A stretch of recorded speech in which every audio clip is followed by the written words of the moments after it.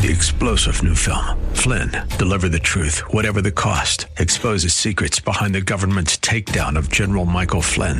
Flynn knew what the intel world had been up to. He ordered the first audit of the use of contractors. This set off alarm bells. He told the truth. He was the most dangerous person for Donald Trump to hire. They had to get rid of Flynn. Flynn, Deliver the Truth, Whatever the Cost. Available now. Watch it today. Go to salemnow.com. salemnow.com. Welcome back to the Seth Leibsohn Show as we head into Hour 2. A delight to welcome back to the show George Kaloff. He is the managing partner at the Resolute Group, political consulting, and the president of Data Orbital. He is one of the finest political analysts in the country. We are delighted he's here in Arizona and a friend of ours. He joins us regularly, sometimes on Fridays, sometimes on Mondays. Happy Monday, George. Hope you're doing well. Happy Mondays to you, Seth. I was just remarking with the audience before you came on, with Tim Scott entering the race, there's an interesting set of tea leaves to read there. Donald Trump put out a social media post praising his entry in the race, praising him, and then the second part of the post was a heavy dose of criticism towards Ron DeSantis. Unlike Ron DeSantis, you kind of get a sense of who might be a possible or a potential running mate if Donald Trump is, or whoever praises other entrants in the race. You can kind of read those tea leaves fairly obviously. But I was saying also that for all the talk about from people, and some of them are my colleagues on radio who say, a Trump-DeSantis ticket would be their dream team, I just don't think it's something Ron DeSantis would even do. I don't know that it would be offered, and I don't think he would do it if it was offered. So it kind of leaves you looking to who might be potential running mates for either of them. I'd love your thoughts on all of that. And then the third thing I'll throw into this this boiling pot of water I'm tossing at you. The third thing I'll throw out is, you do look at these polls of Trump over DeSantis. DeSantis, I guess, was planning to officially announce this week. These are awfully record-breaking large numbers that Trump is beating him by. Now, I know national polls, and I know polls don't mean a lot at this point in some respects, but they are historically unprecedented differentials, aren't they? They are. As you said, lots to unpack. Yeah, I mean, I threw a lot at you. The presidential field is more or less set. I would say that Senator Scott and Governor DeSantis probably be the final two entrants into this race, and maybe save for VP Pence. Right. In terms of the people who we expect to get in, I think it's clear that President Trump is focusing his anger and his animus towards Governor DeSantis.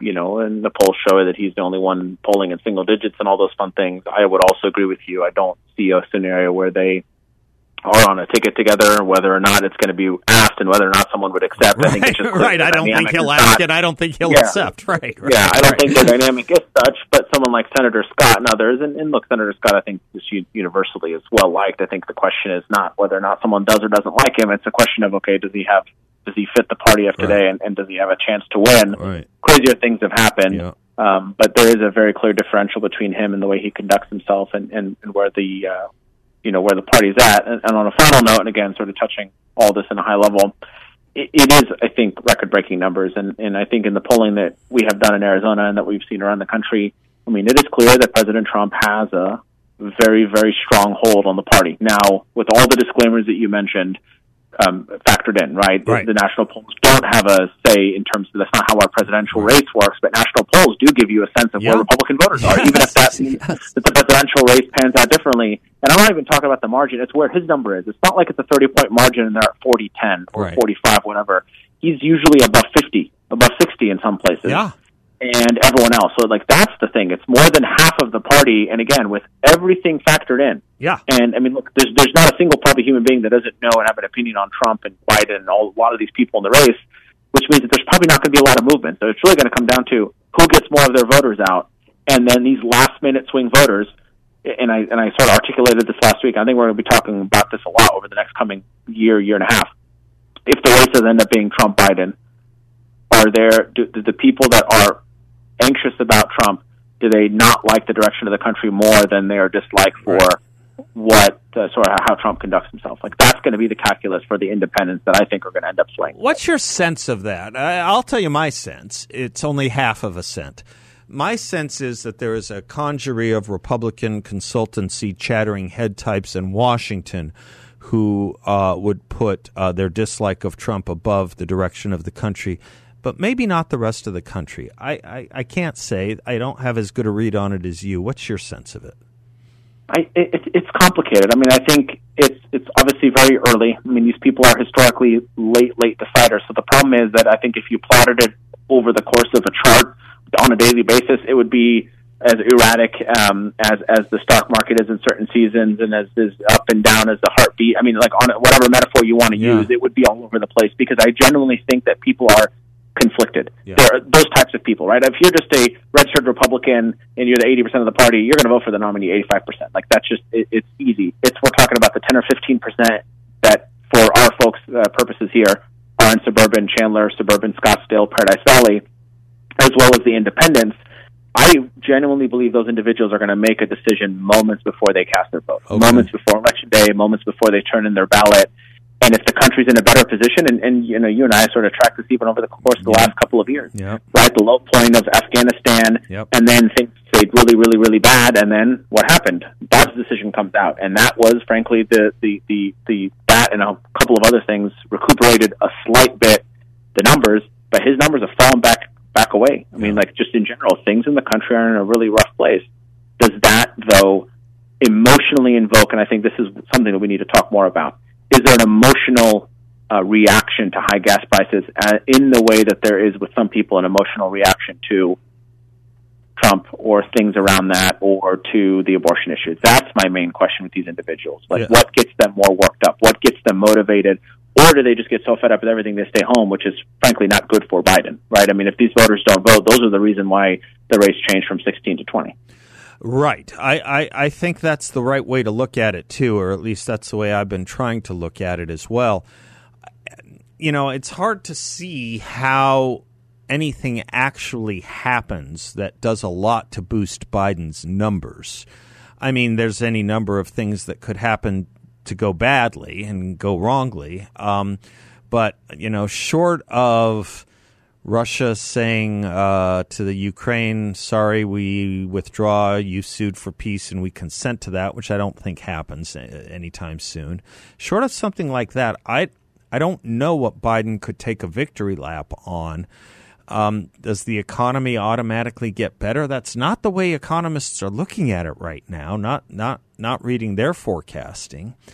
And Biden is not going to become more, how shall we say it, stable and convincing and clear in his ability to talk and persuade people. I don't think there's a scenario where there's a lot that helps him, and I think Robert Kennedy Jr. is going to take a bit of a bite out of him. I think there's enough there to take a bite. I mean, starting off in double digits that's something that a lot of candidates wish they had. I mean, Robert Kennedy is doing better in the Democratic Party than a lot of favorites in the Republican, including Tim Scott and Nikki Haley and, Vivek Ramaswamy combined. Yeah, 100%. I mean, look, the Democrats they're not in a good position. It's just, I think the unfortunate calculus is on any given day who's in a worse position, not who's in the good position. Yeah. And so there's a lot that's happening super wrongly, to use this very technical phrase. There's a lot that is leaving to be desired in the country, the direction of the country, the economy. But the problem is we also had a very difficult economic climate in November, right? And so for a moment, gas prices went down. There was a little bit of a relief, but frankly, as soon as the strategic oil reserves, I would assume, again, I'm not an expert in this, but I would assume that as soon as those extra outputs ran out, then gas prices went back up. I mean, Arizona. Yeah, I think you can do that once, and then it's we've been here before. Exactly. But is that enough? I mean, that's the thing. Is that enough for voters? Is that going to tell them, hey, I'm willing to deal with part of the baggage that I got in those 4 years, but I understand that the economy was better, COVID aside. And how much did COVID have a factor? I mean, I cannot. I don't think we can stress enough. I mean, a once in a generation event like COVID had a factor on 2020. And to always remind people, it was a very close race everywhere. Georgia, Arizona, Pennsylvania, Wisconsin. I mean, like every race was close. Yeah. Electorally, it doesn't matter. The individual states, right. These were all fractional. These are talking about I know a sneeze could change things. Yeah, no, right, exactly. right. Well, let me take a quick break and come back with you on another thing of speculation I'm hearing more and more of. I don't know if you are, but more and more of this notion that Joe Biden may not ultimately be the candidate, and not because he doesn't win primaries, but because he might take himself out, like the way Lyndon Johnson did, or a few examples in the past where we've seen Harry Truman, where people just decided not to run again, in part because of what was going on in the country in the primaries, and how they handle the problem of Kamala Harris or Gavin Newsom. Can we talk a little bit about that? Let's do it. George Kaloff is my guest. He and I will be right back.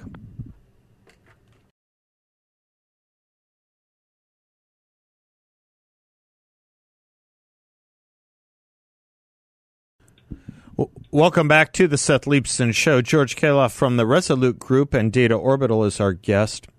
George, on the Democratic side, so I'm hearing more and more chatter, not more than that, but chatter that, Joe Biden just may not, either he or the people around him will decide that it's not really a good idea for him to be the candidate in 2024. Robert Kennedy Jr.'s dad got, in some respects, Lyndon Johnson not to be the ultimate candidate in 1968. There could be any number of reasons. But I think they have a real problem because I don't think anyone thinks Kamala Harris is a better candidate. But how do you jump over an African-American vice president of the Democratic Party to go for a white guy out of California? I mean, I think they've bought themselves a lot of problems with this race game they play. Yes, yeah, and frankly, they don't have, ironically enough, right now on the Republican side, we have a deeper bench. Yeah. They don't actually have a bench. Think about all the people that lost in the primary last time.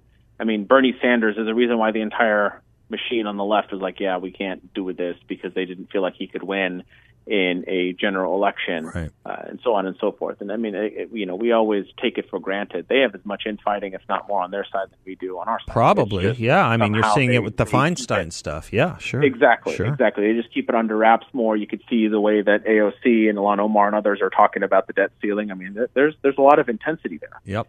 But like I said, on the other hand, you have a point. Let's say tomorrow Biden's unable to run for whatever host of reasons. I mean, there's a lot of time, by the way, right? Yeah, I mean, the first sure. isn't until January, so there's a lot of runway. But who do they go? Yeah, did they go with Kamala Harris? I mean, I'll just be frank. I mean, her campaign was a again, to use another technical phrase, hot mess. Let's go around. I mean, did they really go that route? Gavin Newsom. I mean, he's the governor of California, for God's sakes, and he is a very tough pill to swallow.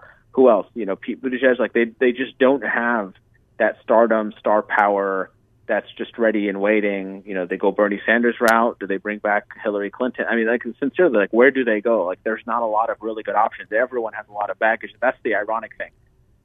Everyone deals with baggage. I mean, that's the problem. I think this is where people are just generally, they feel fed up. They're like, all right, well, what's my, I don't want the least of the two bad options. What's my amazing option? And we know that obviously on our side, we bring actual solutions and truth and all kinds of things.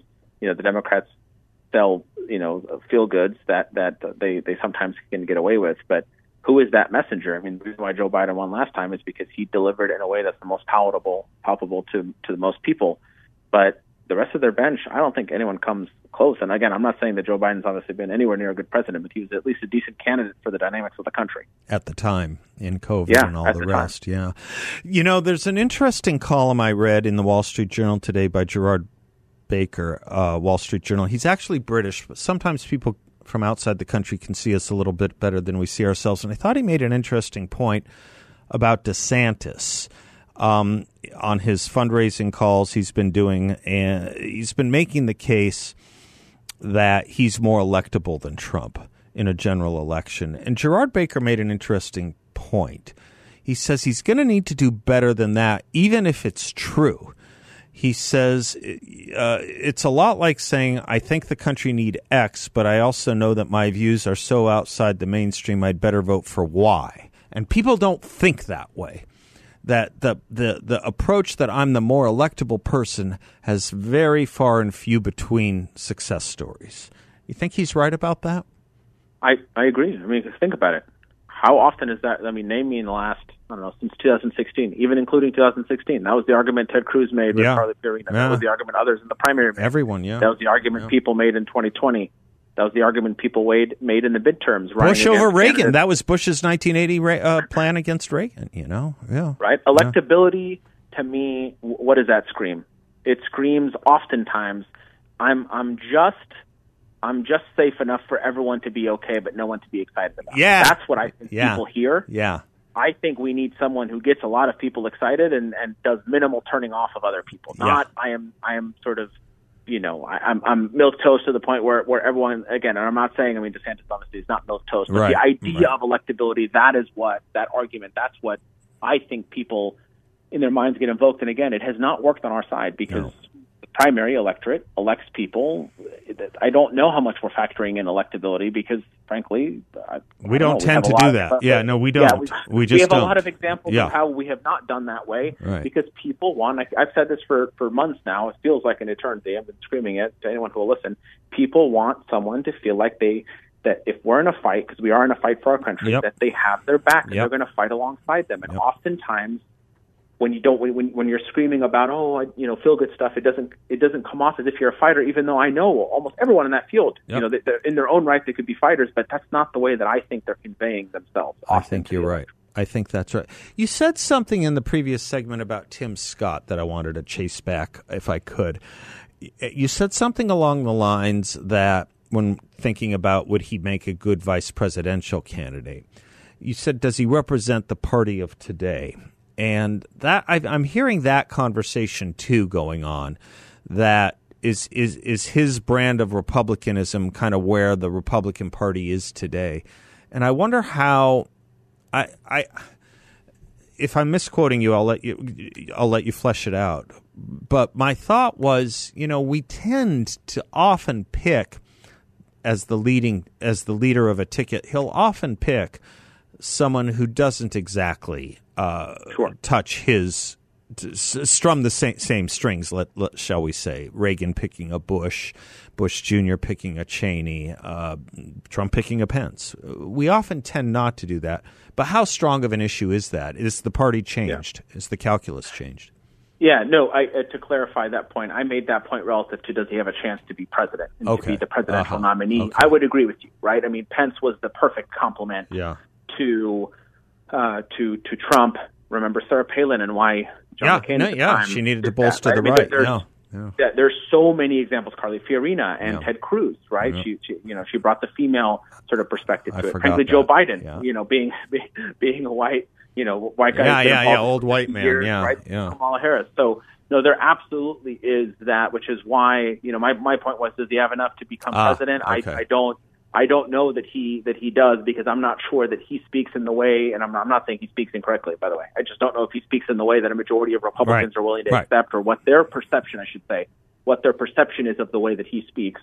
But he is, I believe, universally well-liked, and is someone who, anytime I've heard him talk, there's not a lot. Again, he's a person of faith. He speaks about his amazing story and how he got to the U.S. Senate. There's not a lot of people that have issues with him. But that almost, I know it's weird to say it like this. We're almost in a time where it's like if you're not upsetting a whole swath of people, like you're not causing enough ruckus. I don't know. It's a very weird. It's a very weird dynamic we're in. It's unpredictable. I get you. I get you. Thanks for thinking it through with me, George. I appreciate you so much. Absolutely. Lots to keep unpacking over these coming months. We'll do it together. Thank you. George Kaloff from the Resolute Group and Data Orbital. 602-508-0960 is our number. We'll be right back.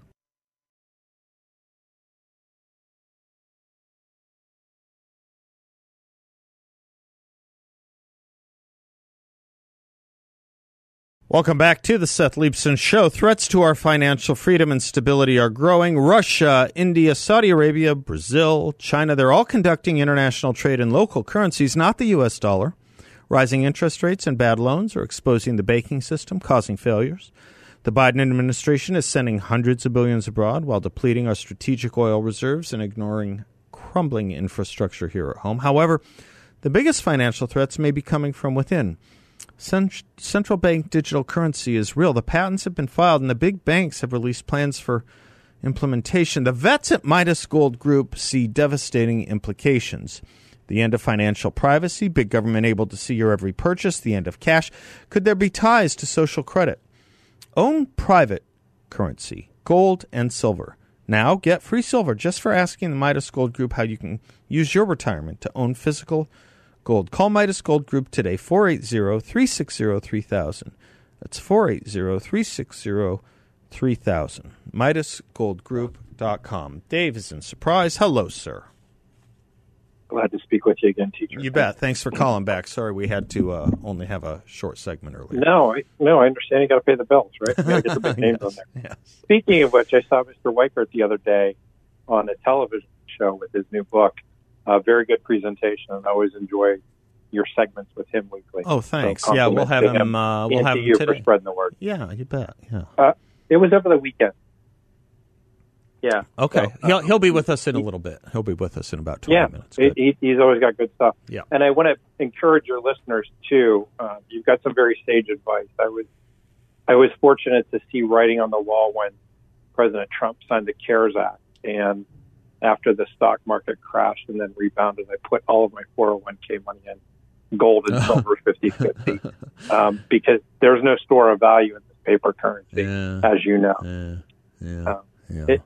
Tough stuff. It's tough stuff. Well, I've said for a couple of years, I think we're in a full-fledged economic depression at this point. I see it when I drive through Surprise and Phoenix and Scottsdale every day. They're offering people $22 an hour. It's incredible to see. It's an incredible thing. I see it too. It's jaw-dropping. It's jaw-dropping. Yeah. And I don't know if you recall that the day they, I'm going to say, stole the election from us, the electorate, on November 3rd, when Fox announced, while people were still in line, that Arizona had gone for President Biden puppet. Gas, I paid $1.57.9. I paid the other day over $5 a gallon. It's over $5 so here. Inflation is not at 5%. I'm not sure who's drinking that Kool-Aid, but it's not anybody in my circle. Right.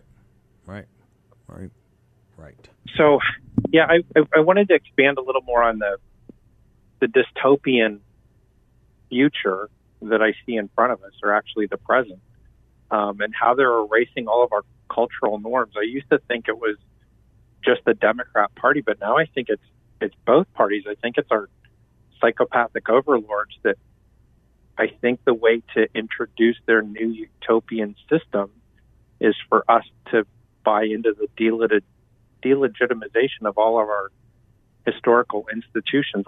What's your thought on that? Tell me more. Tell me more of what you're driving at. Well, it started out with a family years ago. You know, you want to separate the family. You want to convince mothers that they should be on equal terms with men. Men are not hunters and gatherers. They don't need to protect the family. Women should get out there and put their kids in foster care, in child care, and have the government school raise their kids before and after school. And the woman should be out there earning tax receipts for the people in charge. And then after that, then they attack the children while they're on their own. Yeah. Then they came back and they attacked the institutions of our government. They made the Congress a joke when they impeached President Trump twice over a phone call. Mm-hmm. I mean, that's his duty as chief executive, to ask people in foreign governments to look at things that are wrong when they directly impact us. Mm-hmm. And the Biden phone calls in 2019 were exactly that. Mm-hmm. Actually, they went back to 2017, and then they attacked the courts and the police. We saw the damage that was done to our culture with George Floyd. And I used to say that, I thought the Department of Justice would stand up, but then I revised that early in 2020. I said the DNC is corrupt, the GOP is complicit, the DOJ and all other three-letter agencies seem to be crooked as well. Yeah. And now I think with the Durham report, everything that PSU said 3 years ago has turned out to be as pressing as my friends and my group say I am. All right. It's distressing. All right. I understand the point now a little better. Thank you for unwinding it for us, Dave. I'll give you a response in just a moment.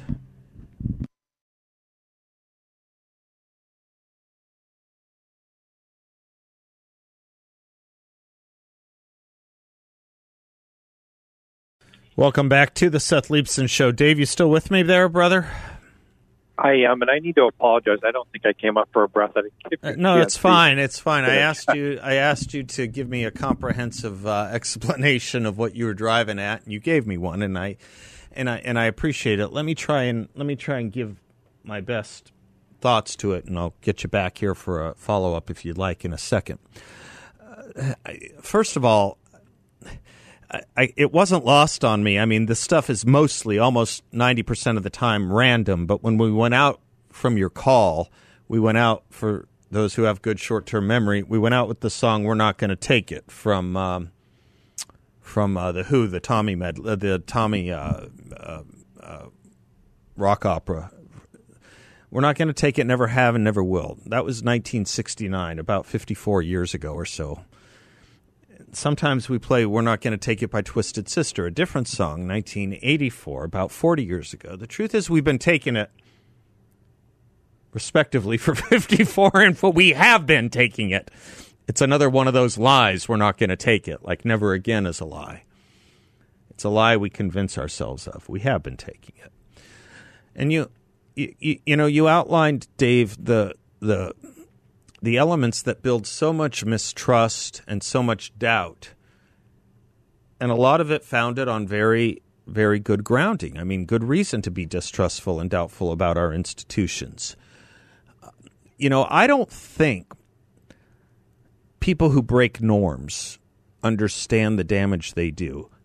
For example, just at one level, when you see the kinds of things you read in the Durham report and the shenanigans that were going on in the FBI, McCabe and Strzok in the crowd, and, misusing their power in law enforcement at the Department of Justice, which is where the FBI is, or under,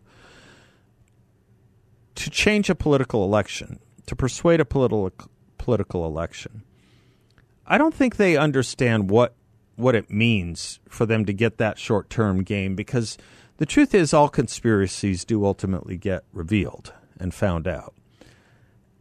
And, wherever you are on certain other conspiracies in this country or other theories of great magnitude, if you want to put it that way, that kind of stuff lends credence to everything else someone may tell you that seems unbelievable. This is the kind of damage they do. It doesn't make you just see McCabe and Strzok. It makes you see the whole damn system might have it in for you. So when people say, well, there were plants here and plants, I mean, any number of things leads to more and more cynicism, and sometimes justifiably so. It's hard for us to take seriously the Democrats telling us, or the left telling us, that we're extremists or we're in the grip of delusion when we make the allegations that we make against the deep state, when they keep proving again and again and again that we're closer to right than they are. We're closer to the truth than they are. It's hard to take the left and Democrats seriously for blaming us not to listen to credible news sources with editors and, established journalistic codes of ethics when they break them all the time. It's hard for us to take them seriously about divisiveness in this country when they are the ones who are dividing us. Yes, the family. Yes, the schools. Yes, this transgender stuff. Yes, all of this neo-Marxist stuff right out of Chapter 2 of the Communist Manifesto. Yes, an easy line to draw between what George Orwell was talking about in 1984 and today. An easy, clear line that shows it not to be a dystopian novel so much as what looks to be like a how-to manual, a policy and procedure manual. And then they throw up disinformation boards, and they throw up censorship, and they lie about whether they're changing stories through social media or pressuring social media or censoring other credible newspapers. They lie about all that stuff. And then they wonder why there's division in America, why there's cynicism in America, why there's anxiety, why there's trust in, again, conspiracy theories or surprisingly strange political phenomena, however you want to put it. They drive and cause all this. And I think part of the problem, obviously, is a left that has been running riot through our institutions. But part of that is the problem of the Democratic Party, too. And maybe it's mostly the problem of the Democratic Party, because the left is their engine, just as the right is the engine of the Republican Party. And there haven't been many adults in the Democratic Party of late that I can think of. There used to be adults in the Democratic Party. There used to be adults that would kind of keep the pressure valves on this kind of crud. I mean, remember, everyone likes to talk about, the riots of 1968 at the Democrat Convention. They weren't riots of the right. Those were riots from the left, because there was an adult in the room named Hubert Humphrey. And, he may not have been the most sedulous obeyer of civil liberties, but a mayor of Chicago who had common sense, kind of an Ed Koch type. These were adults. The last adult I can think of in the Democratic Party, they ran out of the Democratic Party, Joe Lieberman. They ran a primary candidate against him, Ned Lamont, I think his name was, who beat him. And so Joe Lieberman had to become an independent. Now, I know I'm not asking you to support Joe Lieberman. I'm not asking you to have Democrats be Republicans. They are Democrats, after all. But they were adults who cared about the culture and didn't have a lot of truck with nonsense or the left. And when the left started getting rid of the adults, then you knew you were about to inherit the wind, and we have inherited the wind. What more can I say off the top of my head, Dave? I mean, this is the responsibility of the Democrats. It really is. But they're not going to police themselves. We're going to have to do it. And we have our own problems. We've got some real problems. Well, I think we've got challenges for sure on our side, and I think we'll get through that. But you may remember when they started the first impeachment of Donald J. Trump in October, I started really waking up and I started digging, and I read a book that changed my life and my perspective with respect to pop culture, culture itself, politics, which is downstream from culture, right? And I offered this to you then, and then in my famous February letter that I wrote to you at 2 a.m. because I couldn't sleep, it was just killing me, that the Democrat Party ceded their power to pick a number, 12%, 8%, 20% of the overall population. It was AOC and her band of four, the most regressive members of our society. And they did it purely for power reasons. And I believe that they influenced the elections enough with the other military-industrial complex, the people in the media, to either swing the votes or steal the votes and deny us our voices. And that's what happened in 2020. I hear you. Thank you, Dave. Appreciate you. We'll be right back.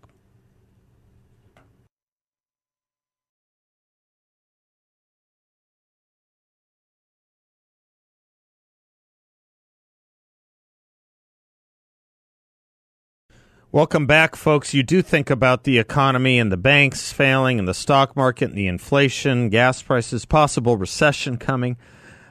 Why Refi has an investment in a portfolio with a high fixed rate of return not correlated to the stock market or the Fed. A portfolio where you can turn your monthly income on or off, compound it, whatever you like, no loss of principal if you need your money back at any time. There are no fees in this secure and collateralized portfolio. Why Refi is local. I encourage you to stop by their offices on the 101 and Scottsdale Road. I've been there a few times. I can tell you won't get a sales pitch. You won't be asked to sign a thing. They just like talking about what it is that they do and leave the selling up to me. When you meet with them, you'll see why I trust them and like them so much, and you can too. They're a great team over there. Why Refi is a due diligence approved firm, and you can earn up to a 10.25% rate of return. That's right, a 10.25% fixed rate of return. Check them out at investyrefy.com. That's invest, the letter Y, then refy.com, or give them a call at 888-YREFI34. 888-YREFI34. Mike's in Phoenix. Hi, Mike. How are you? I'm fine. How are you? Good. I just wanted to address a couple of things. First, I have to tell you, a couple of days ago, you were talking about the culture of lies, and it struck home extremely deeply. And I'd like to talk to you about that a little bit. But your conversation just now brought something up that reminded me, and it's just stayed with me forever. You know, we're really upset, and I am upset with the liberals and the left and everything else. But to be honest with you, I'm a lifelong Republican. I'm so old that I worked on one of Barry Goldwater's campaigns. I've lived in Arizona all my life, fifth generation Arizona, and I'm to the right. I believe in this country, but I feel like that we've been sold out by our own people so many times. And I'm not defending Donald Trump. Donald Trump has his own problems. I'd vote for him again probably, but he has his own problems, and he brought on some of the hatred towards him. But when we have our own people in our own party do the things that they did that subtly undermined him, it makes you understand that they're more in love with the institution and the network that they built than the country. And I'm going to give you one example that's bothered me forever and ever, and now it's really coming out. John McCain, at the time Donald Trump was there and was having trouble with the Russian investigations, was on the Senate floor handing out the Steele dossier. He was absolutely promoting that, only for his own, because he was personally mad at Donald Trump. And should he be? Of course he should be. Donald Trump said a horrible thing to John McCain once about, I like heroes, not guys that get shot down or something. But I would expect John McCain to step above that and think more about the country. So number one, he tried to undermine our own president, and then to stand on that Senate floor and walk up and defiantly make the vote that sunk the Republican health care bill turned my stomach. And I'm not picking on John McCain. No, Mike, I don't think I disagree. Yeah, no, I think you're on to something important here. We had a short segment. I'm going to ask a favor of you because I have a guest coming up. Would you call back tomorrow and we'll spend a little more time on this? I will. It's a perfectly valid set of concerns and thoughts that I would love to ventilate with you. Thank you, Mike. I'll talk to you. I appreciate your patience, sir. Thank you. I'm Seth. We'll be right back. Brandon Weichert coming right up. 3-star General Michael J. Flynn, head of the Pentagon Intelligence Agency, knew all the government's dirty secrets. He was one of the most respected generals in the military. Flynn knew what the intel world had been up to. He understood its funding. He ordered the first audit of the use of contractors. This set off alarm bells. The explosive new documentary, Flynn, Deliver the Truth, Whatever the Cost, uncovers the facts behind this scandal. Flynn told the truth. He was the most dangerous person for Donald Trump to hire. I find out the worst enemy that I'm going to face in my life is right here in America. They took my assessment and they wanted me to change it. And I was like, I'm not changing it. They had to get rid of Flynn. With in-depth interviews, archival footage, and never-before-seen personal records of the man behind the headlines. I just felt like I was drowning. Flynn, Deliver the Truth, Whatever the Cost. Available now. Watch it today. Go to salemnow.com. salemnow.com.